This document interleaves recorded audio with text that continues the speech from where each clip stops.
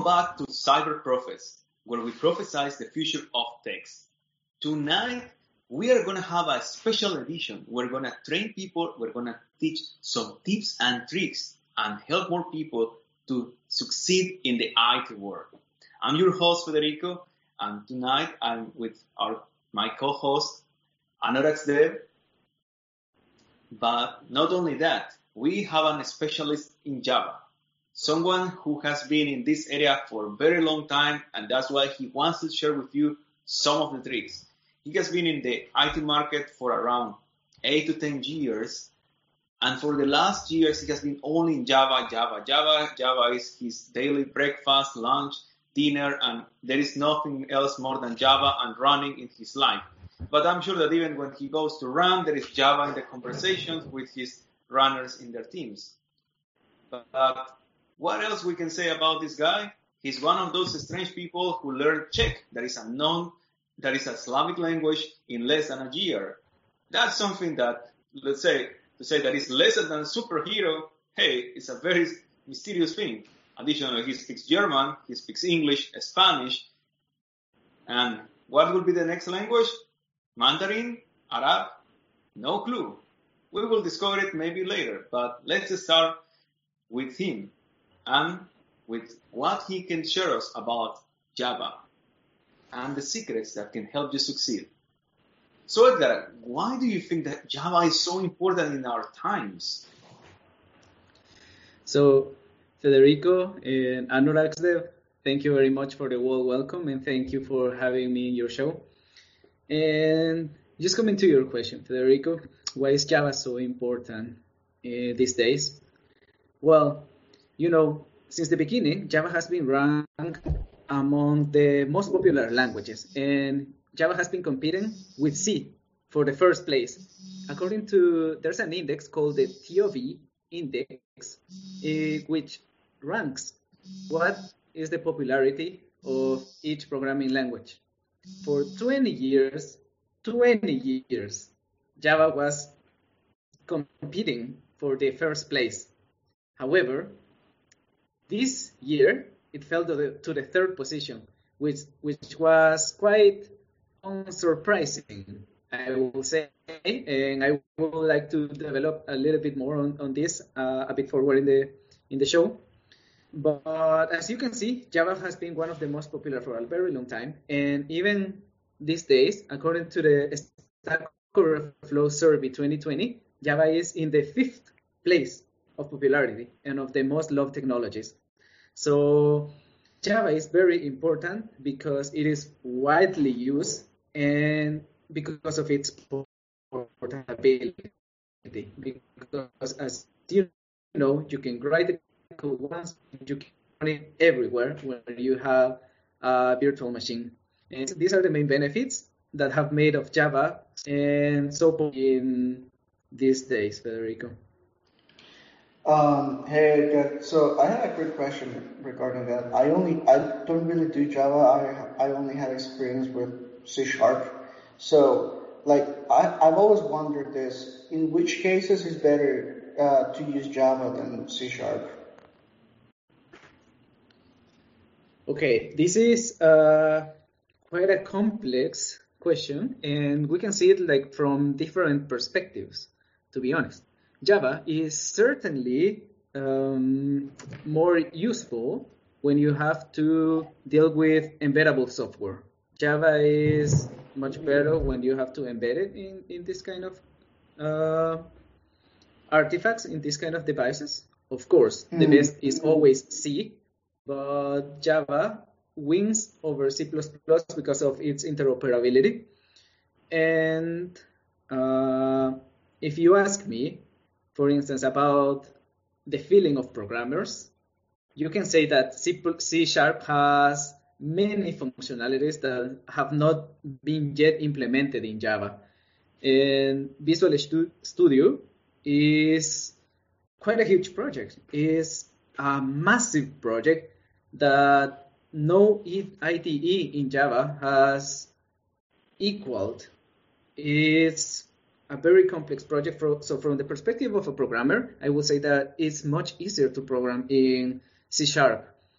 However, for some sort of applications like the embeddable software that I was talking about, is much better to use Java. And it's also very useful to use Java for microservices. And this is one of the main applications in the corporate world. This is one of the main uses of Java in the enterprises nowadays. Cool. Let's go a little bit deeper, because some of our viewers are people that they are maybe trying to get a job in the programming world. And this is a complex topic because you can have thousands of different questions. Some of them can completely screw your life, and some of them can even help you, but some of them are quite uncommon. Most of us, we are in the IT world, but do you think that it's important to know about data structures, or is sometimes, because some people are just very, let's say, non-theoretical people and they don't like to read about theory, and this is like a very theoretical question.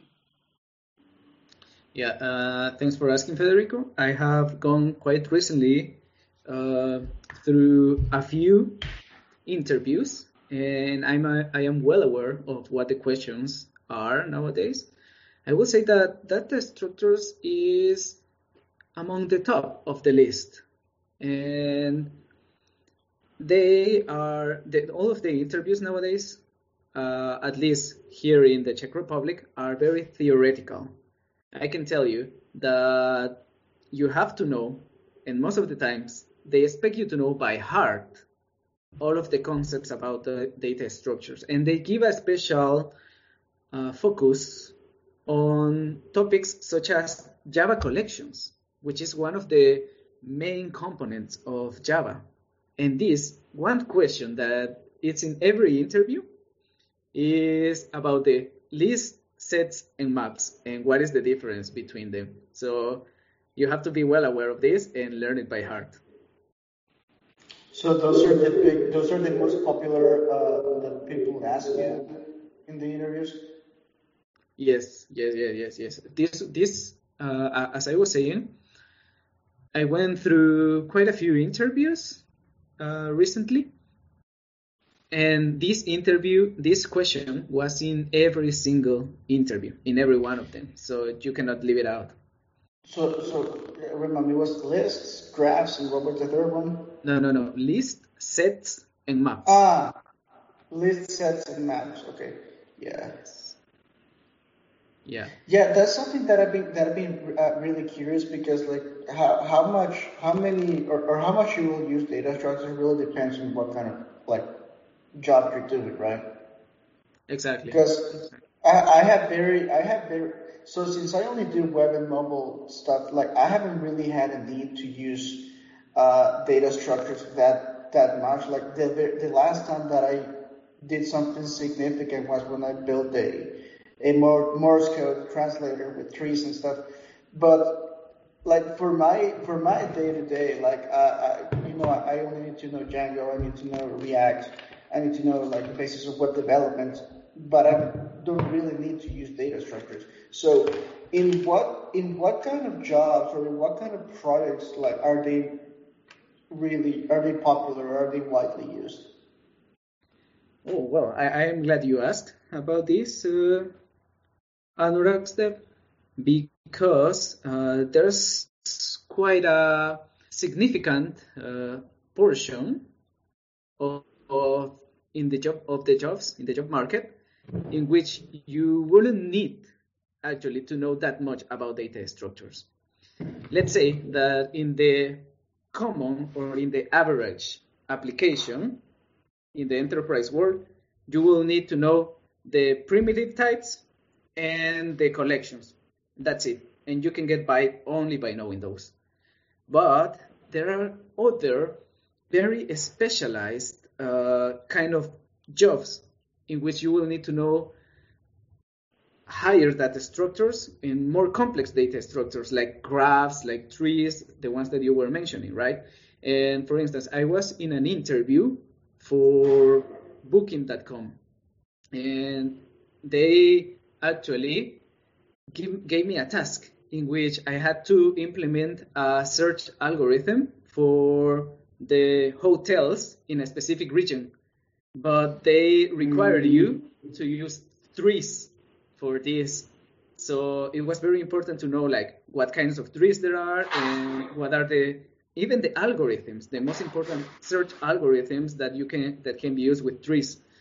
So it actually depends on the kind of job. But I will say that the top jobs, the ones that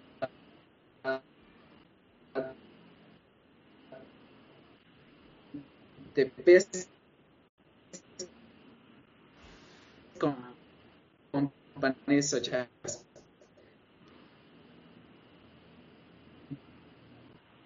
Booking about data.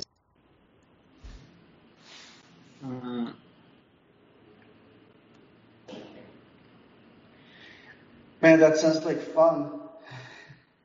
Although maybe you can repeat again the companies because I think we have a minor interruption in the network, Edgar. Yeah. Oh, So you were talking about Booking and how those like they're using the higher jobs, right? Is that what you were saying? Okay, yeah. That was just like to conclude my idea that I was mentioning that the highest paid jobs and the top companies such as Booking, Amazon, among others, will certainly 100% ask you to know about the complex data structures. I'm going in depth about the algorithms because you mentioned the word algorithms. Most of the developers in general, they avoid all these topics because this is theory and we hate to know about the quick search or other kind of magical algorithms. Those are boring things from program 1, 2, 3 or something like that. Based on your experience, do you think that those top companies or those top positions are going to ask you about algorithms or solve any task with a specific algorithm? Certainly, Federico. Bubble sort. Excuse me? Bubble sort. Oh yeah, the bubble sort. Yes. No. So just to give you a concrete example, I was in an interview and they gave me a task as well. And to solve this task, the real solution was to use the breadth first search algorithm. That's like, we're getting very technical right here, but it's like what these companies are expecting you to know. And also, like, for instance, the Dijkstra algorithm that you need to know in order to find the shortest path between two nodes, right? So I remember also about the binary search, which is for trees. You have to remember that one as well. And in theory, not in practice, I was also asked, well, you mentioned it already, Anuragsdev, about the bubble sort. I was asked about it, and about the quick sort that you mentioned as well, Federico. So it's important, like, just to bear those in mind, remember their names, and really, really important, their complexity. They are expecting you to know about the O notation and the degree of complexity of these algorithms. So it is very important for all of the applicants for a Java position to know this. Man, that's cool, because I remember when I took the data structures class in college that they did tell us about like the O notation, but it was very like theoretical on the whiteboard. Okay, so like a for loop is gonna be, O square.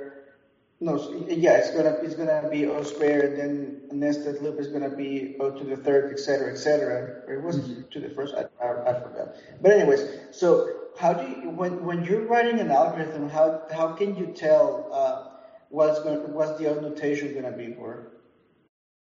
Great. That's a cool question, Anuragsdev. And it's very easy actually. You have to go line by line and identifying what is the implicit complexity of that line. So for instance, you know that loops such as for, while, etc., they have complexity On. Ifs, they have That's complexity what I was looking for. Yeah, that's the one. Exactly. It's in terms of N. So loops have On, ifs have O1, and assignments have O1, etc. What makes your algorithm complex are, for instance, when you have a breaking condition within a loop, and it can be like O logarithm N, or if you have like a loop inside another loop, then it can be like O to N squared, O to N cubed, and so on and so on. So it's important like to identify line by line when you're writing your own algorithm, right? But if you're using one of the well-known algorithms, such as the search or the sort algorithms, then they have already a predefined complexity, and you just need to learn this. Yeah, that's cool. Now let's go a little bit deeper. What was the hardest question you have faced in those interviews? Because probably there was something that was completely out of the blue. Let me remember. I think it was, I was applying for a position in Amazon in Vancouver, actually. And I got a test. It was in one of these platforms online where you just have to write your code.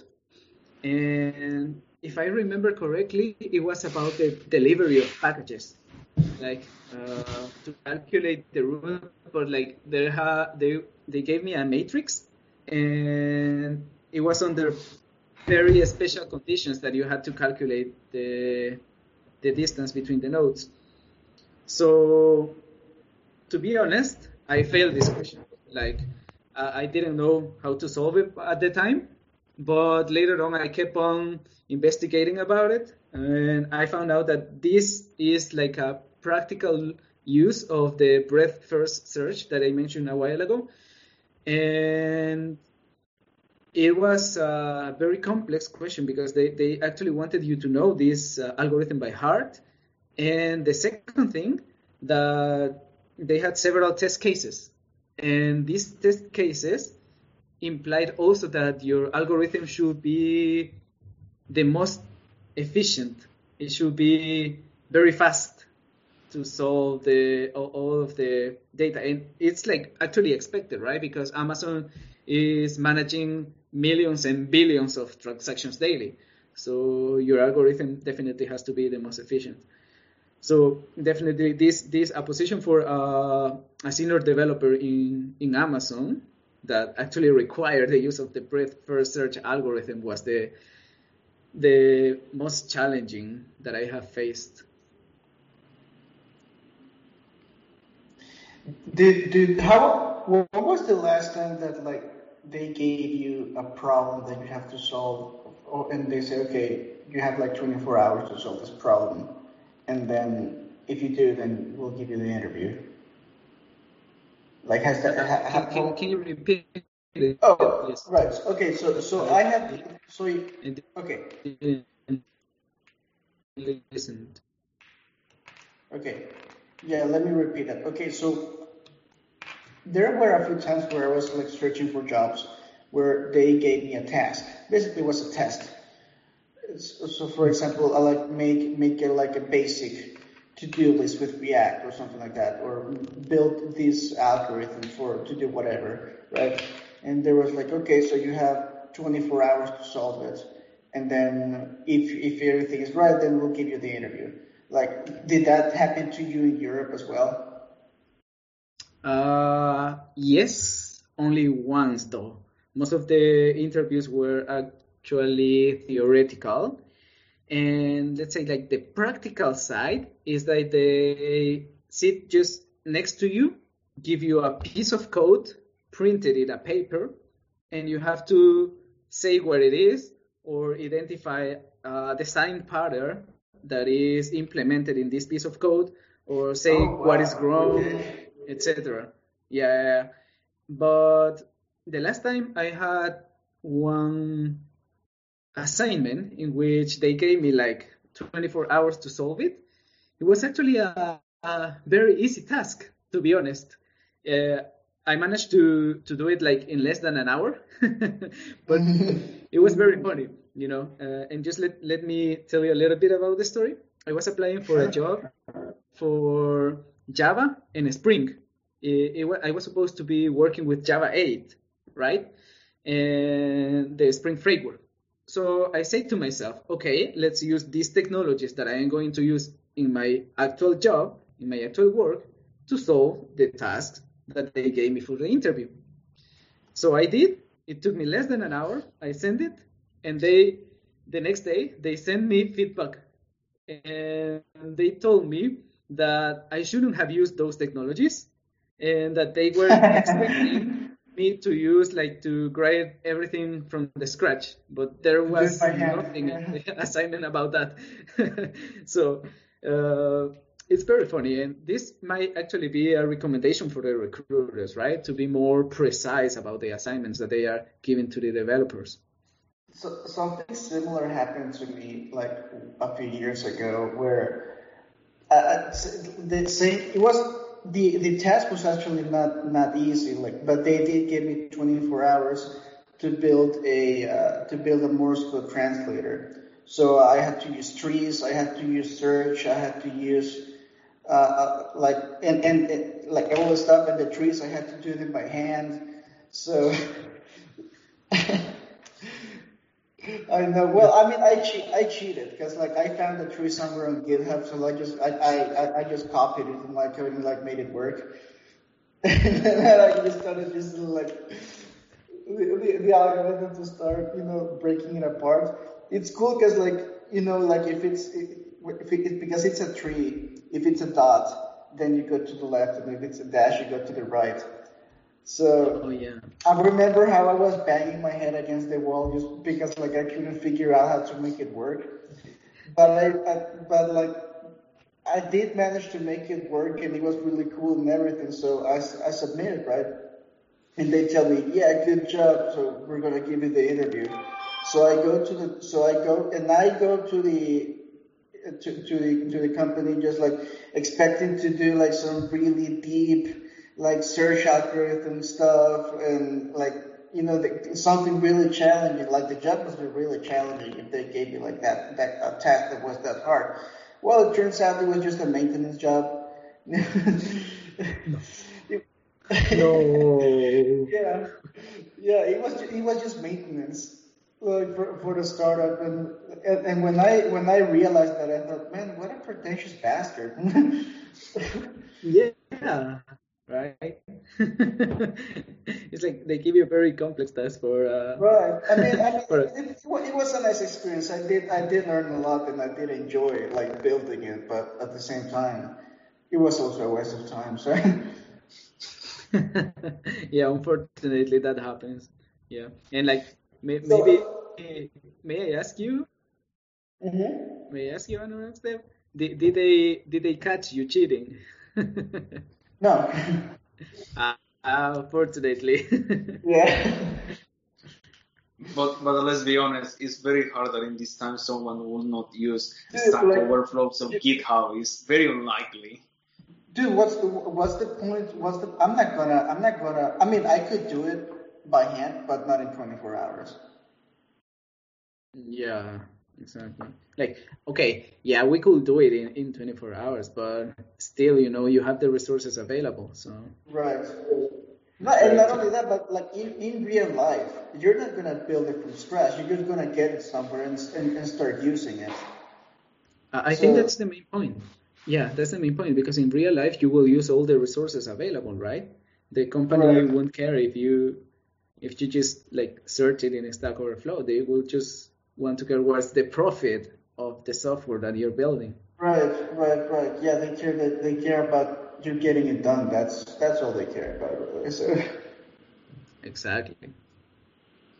And during your previous answer, Edgar, you said something a little bit, let's say, common, but for some people, especially the people who are not very technical, or let's say that they are the self-learners, about the design patterns. What are the most common design patterns in Java? because hey, the self-learners are trying to avoid all those things and throw them to the garbage bin.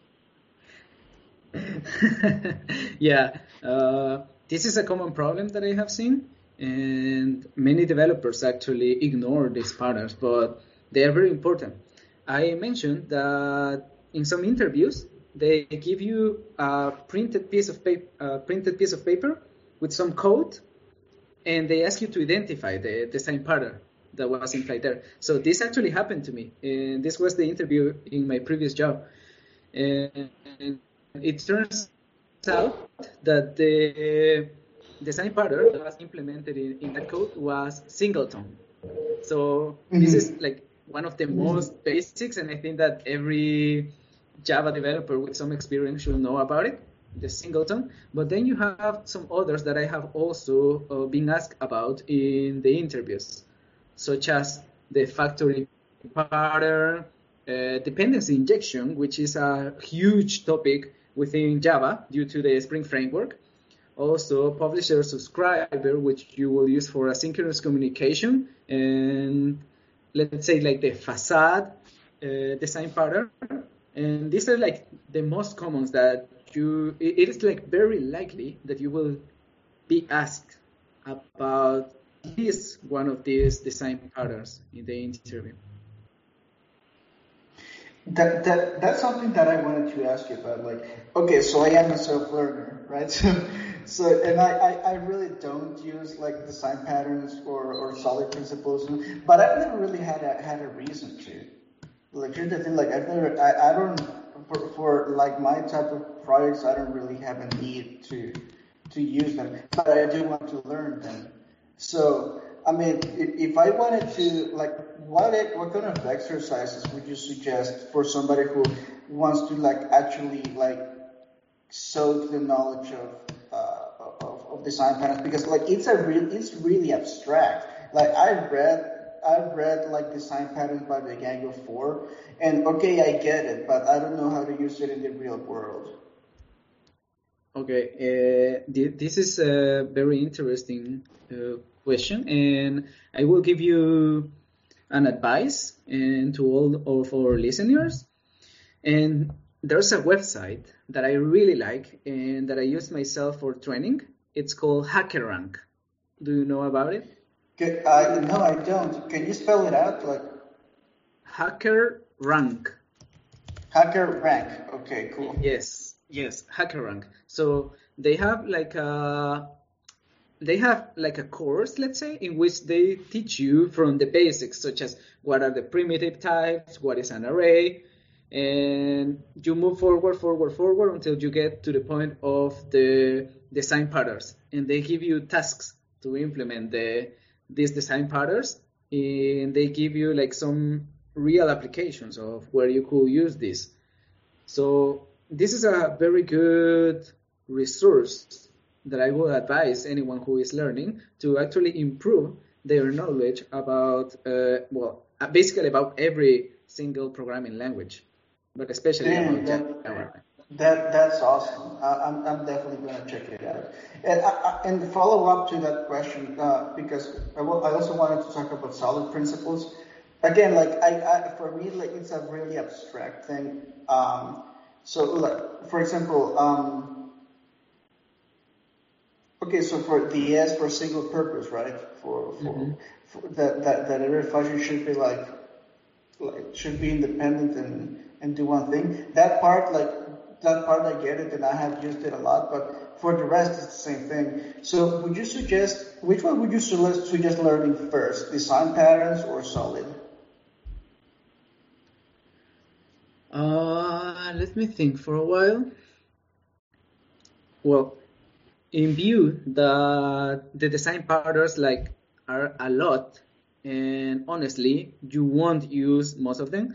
As you say, like in your job, you don't require them, and in mine, there are like very few cases in which I actually require them as well. So I will suggest first to learn like the most common, let's say like singleton, facade, dependency injection, publisher, subscriber, to learn those, and then move to solid, because solid is part of the best practices, and best practices that can be applied to every single programming language. So I will do it like this, like to see the core of the design patterns that you are actually going to use in your job, and then start like learning the solid principles. That's another thing that I wanted to ask about. So my understanding is that Solid is for object-oriented programming, but in the case where, like, for example, like I deal mostly with JavaScript and Python, which, I mean, Python, I guess you could say that it's object-oriented, but it's like it's not hard type, right? So can you use the Solid principles with Python and JavaScript and all the other interpreted languages? That's a very interesting questions. I think that Solid was developed mainly for those oriented programming languages, object-oriented programming languages, I mean. And in this sense, I'm not aware of how the development of JavaScript is nowadays, but I think that you can have classes now, right? Mm-hmm. Yeah, you can. And in this sense, I think that you can apply some of the principles. For instance, you could definitely apply the single responsibility principle in JavaScript. And as long as you have classes and it sort of emulates an oriented programming, object-oriented programming language, then you can apply at least a few of the solid principles. Got it. True. So just before you go there, okay, so I don't think I'm gonna be using a lot of Solid and Design Pattern with the tools that I'm using right now, but I'm gonna get into Solidity later this year. So since that one is actually like object oriented, I could probably apply it there. Yeah, that would be a good idea, and it's actually good because it shows you are knowledgeable and you know about the best practices of software programming. Of course, like you could just code without knowing anything about Solid, but it actually represents that you have like higher standards because you know about these best practices. Nice. Now let's go a little bit deeper. You were having those, let's say, very specific comments, let's say, advanced topics about programming. But have you ever faced questions that are unrelated to Java? Let's say that during your interview, they will select you up. They ask you things about Docker, Kubernetes, software architecture, Oracle, or other things that, hey, the position is strictly about Java coding, but during the interview, the interviewer says, hey guys, what do you think about Kubernetes? How much do you know about this? Okay. It's very, very funny because it actually depends on the job position, right? I am fully specialized in backend development. So most of the times my questions are just focused on Java. I also get a part in which I am asked about SQL. It is very important to know it as well, and how to deal with the communication with the databases. But I have also experienced some cases in which I have been asked, just very shallowly, what is Docker and what is Kubernetes. They didn't really ask me to go into details, but just about the very definition or what it is used for. Okay, so even though you might not use it on an everyday basis, it is at least good to know what it is used for. And I have been asked, for instance, let's say concepts of programming, such as the architecture or MVC, microservices, which is a huge topic nowadays in Java, and how can you implement it in Java? So this will for sure come up in the interview. and web services, or even the protocols that are used in the communication. And maybe I can also mention that it is important to know other concepts related to the life cycle, such as continuous integration, continuous delivery, DevOps. What are the tools that you will use in order to assure not only the quality of your code, but also the process of delivering it to production? So it is important that we, as the developers, get to know not only like the part of programming, just like robots, but that we also get to view the big picture of what is the whole software development life cycle.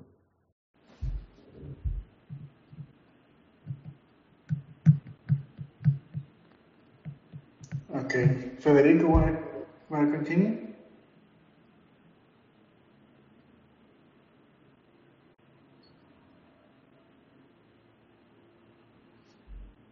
Guys?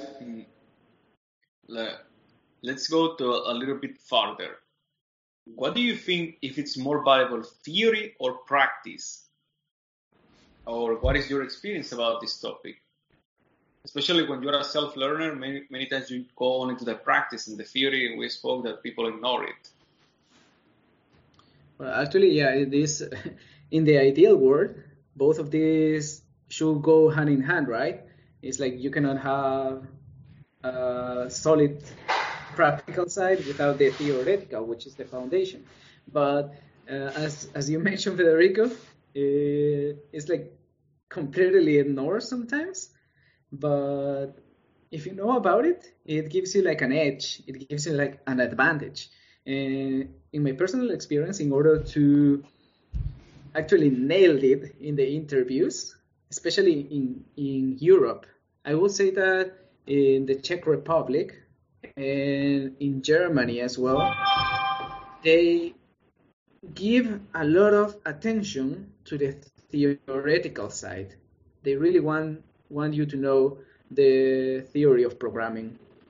I have also heard that in Poland they are more focused on the practical side, which was a surprise for me because like they are neighbors, but it's still so different, right? And I come from El Salvador, from Latin America.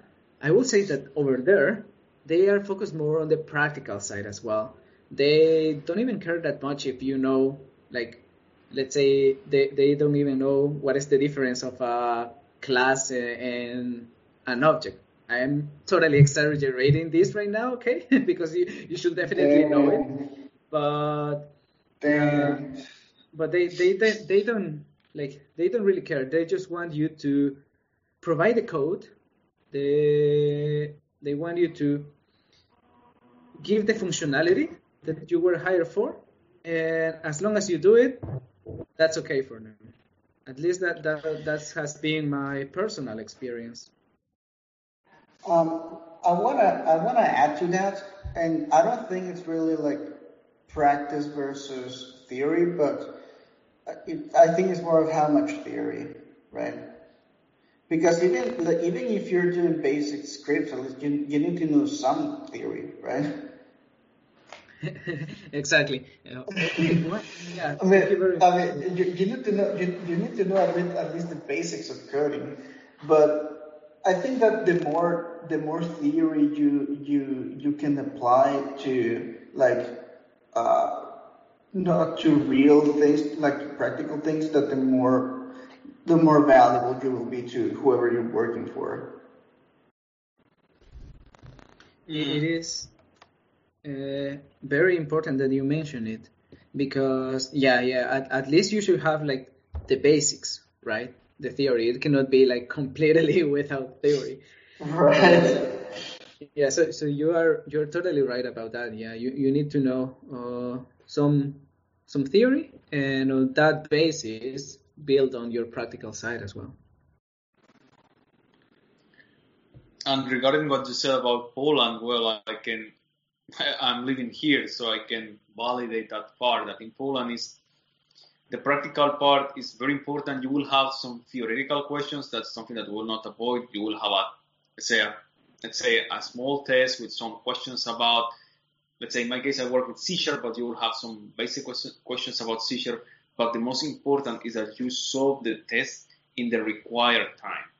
They're not going to give you like 24 hours, but like 3 hours. And it's in a blink of an eye, you need to solve it. And that's all. If you don't solve it, then go out. In the freelancing world, it's completely practical. Most of the time, you're not going to be speaking with like actual programmers, but like your clients are, for the most part, not technical, so they don't really care how much theory I have. They don't really care what languages I use. They don't really care what tools I'm using, as long as I tell them, yeah, I can get the job done. So like that's usually what matters to them. Well, as you can see that there are differences, like in every side of the world and in every kind of contract you have. Exactly. Okay, so I have another one. So this is a very important, interesting one. What would you recommend? Full stack, back end, or front end for Java, and why? And now, maybe you can tell us about the Java frameworks, or maybe there is one that you can recommend to the people to get into it, because Java has several frameworks. It's not like the .NET framework that you have the .NET framework and that's pretty much everything. But in Java, you have Spring, Hibernate, and let's say I maybe don't know even how many are in these days. In fact. So I will answer to both of your questions. And first, let's start with your question, Anurag. In my experience, Java is nowadays mostly used for backend. That is for the creation of APIs and also for the treatment of data. That is like for transforming or for doing some calculations in the backend. And as for the front-end part, usually developers and even companies are migrating to the JavaScript frameworks, such as React or Angular, which are the most popular frameworks for front-end, right? And I will recommend totally to become or to specialize in the backend side of Java. That is like more fruitful nowadays. And regarding your question, Federico, you were asking me about the most important frameworks nowadays, because you have several frameworks. However, there's like a clear winner in this topic, and that's Spring. Spring has been around like for a lot of time, and it was not the most popular framework before, but it gained a lot of popularity when they decided to make it like more modular, and it became bigger and bigger. And with the development of Spring Boot, which is like a layer that works on top of the Spring framework to actually make our development faster and easier. With the development of this layer, Spring Boot, it made Spring the clear winner among all of the Java frameworks in the day. So Spring is definitely the option to go. Is the one that you can actually do everything with it. Of course, there are some other frameworks that are more specialized, let's say. So for instance, if you will create a reactive application, you could use Vertex, which is a framework developed by Eclipse. The same author as the IDE. And this is specialized for Java Reactive. Also, Spring has a site for Java Reactive, but in general, Spring is more complex, and I would recommend to use it better. Just in particular occasions where you have something specialized, you could go for another framework. And before to conclude, I have, let's say, two last questions that are because we are focused on prophesizing the future of technology. And the first one is, how do you see the future of Java after Oracle changed its license? From my experience, it really hit the market. And many companies are running away of that area because, hey, it changed everything in the game. Yeah, Federico. Thanks for asking this. I wanted to talk about this, and I mentioned a little bit in the beginning.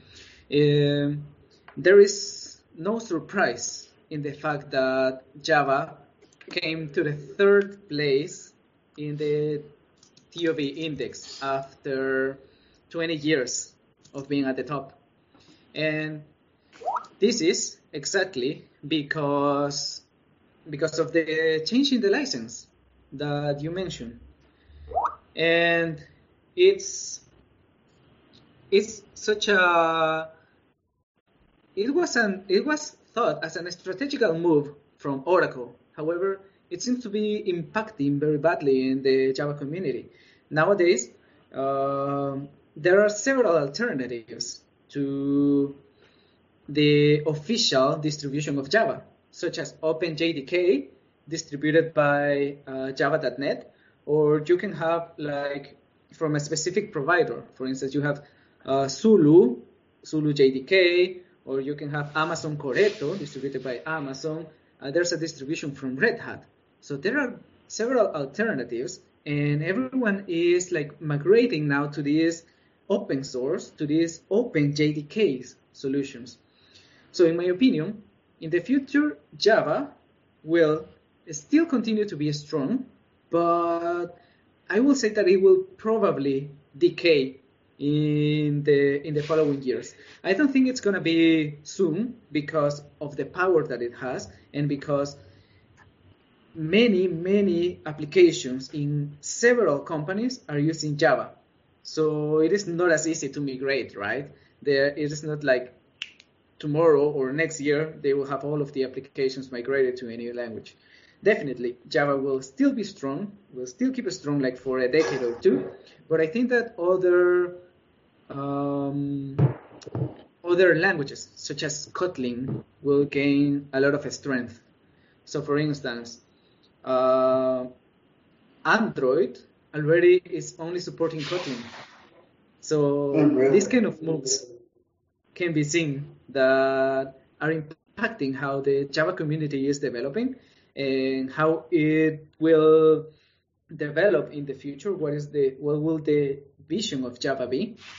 But I will say that it will still keep strong, but unfortunately, due to this licensing and due to the fact that it's now a platform, it will probably decay in the following years. Okay. Thank you very much, Edgar. And hopefully all our viewers are going to learn a lot of new tricks. And in the future, we'll coming on with new prophecies, with new tricks, with new tips. But until the next time, hopefully you will keep changing the world with the new technologies. Thank you, Edgar. Thank you, AnaraxDev. My pleasure. Thank you very much. See you next time, guys. See you next time.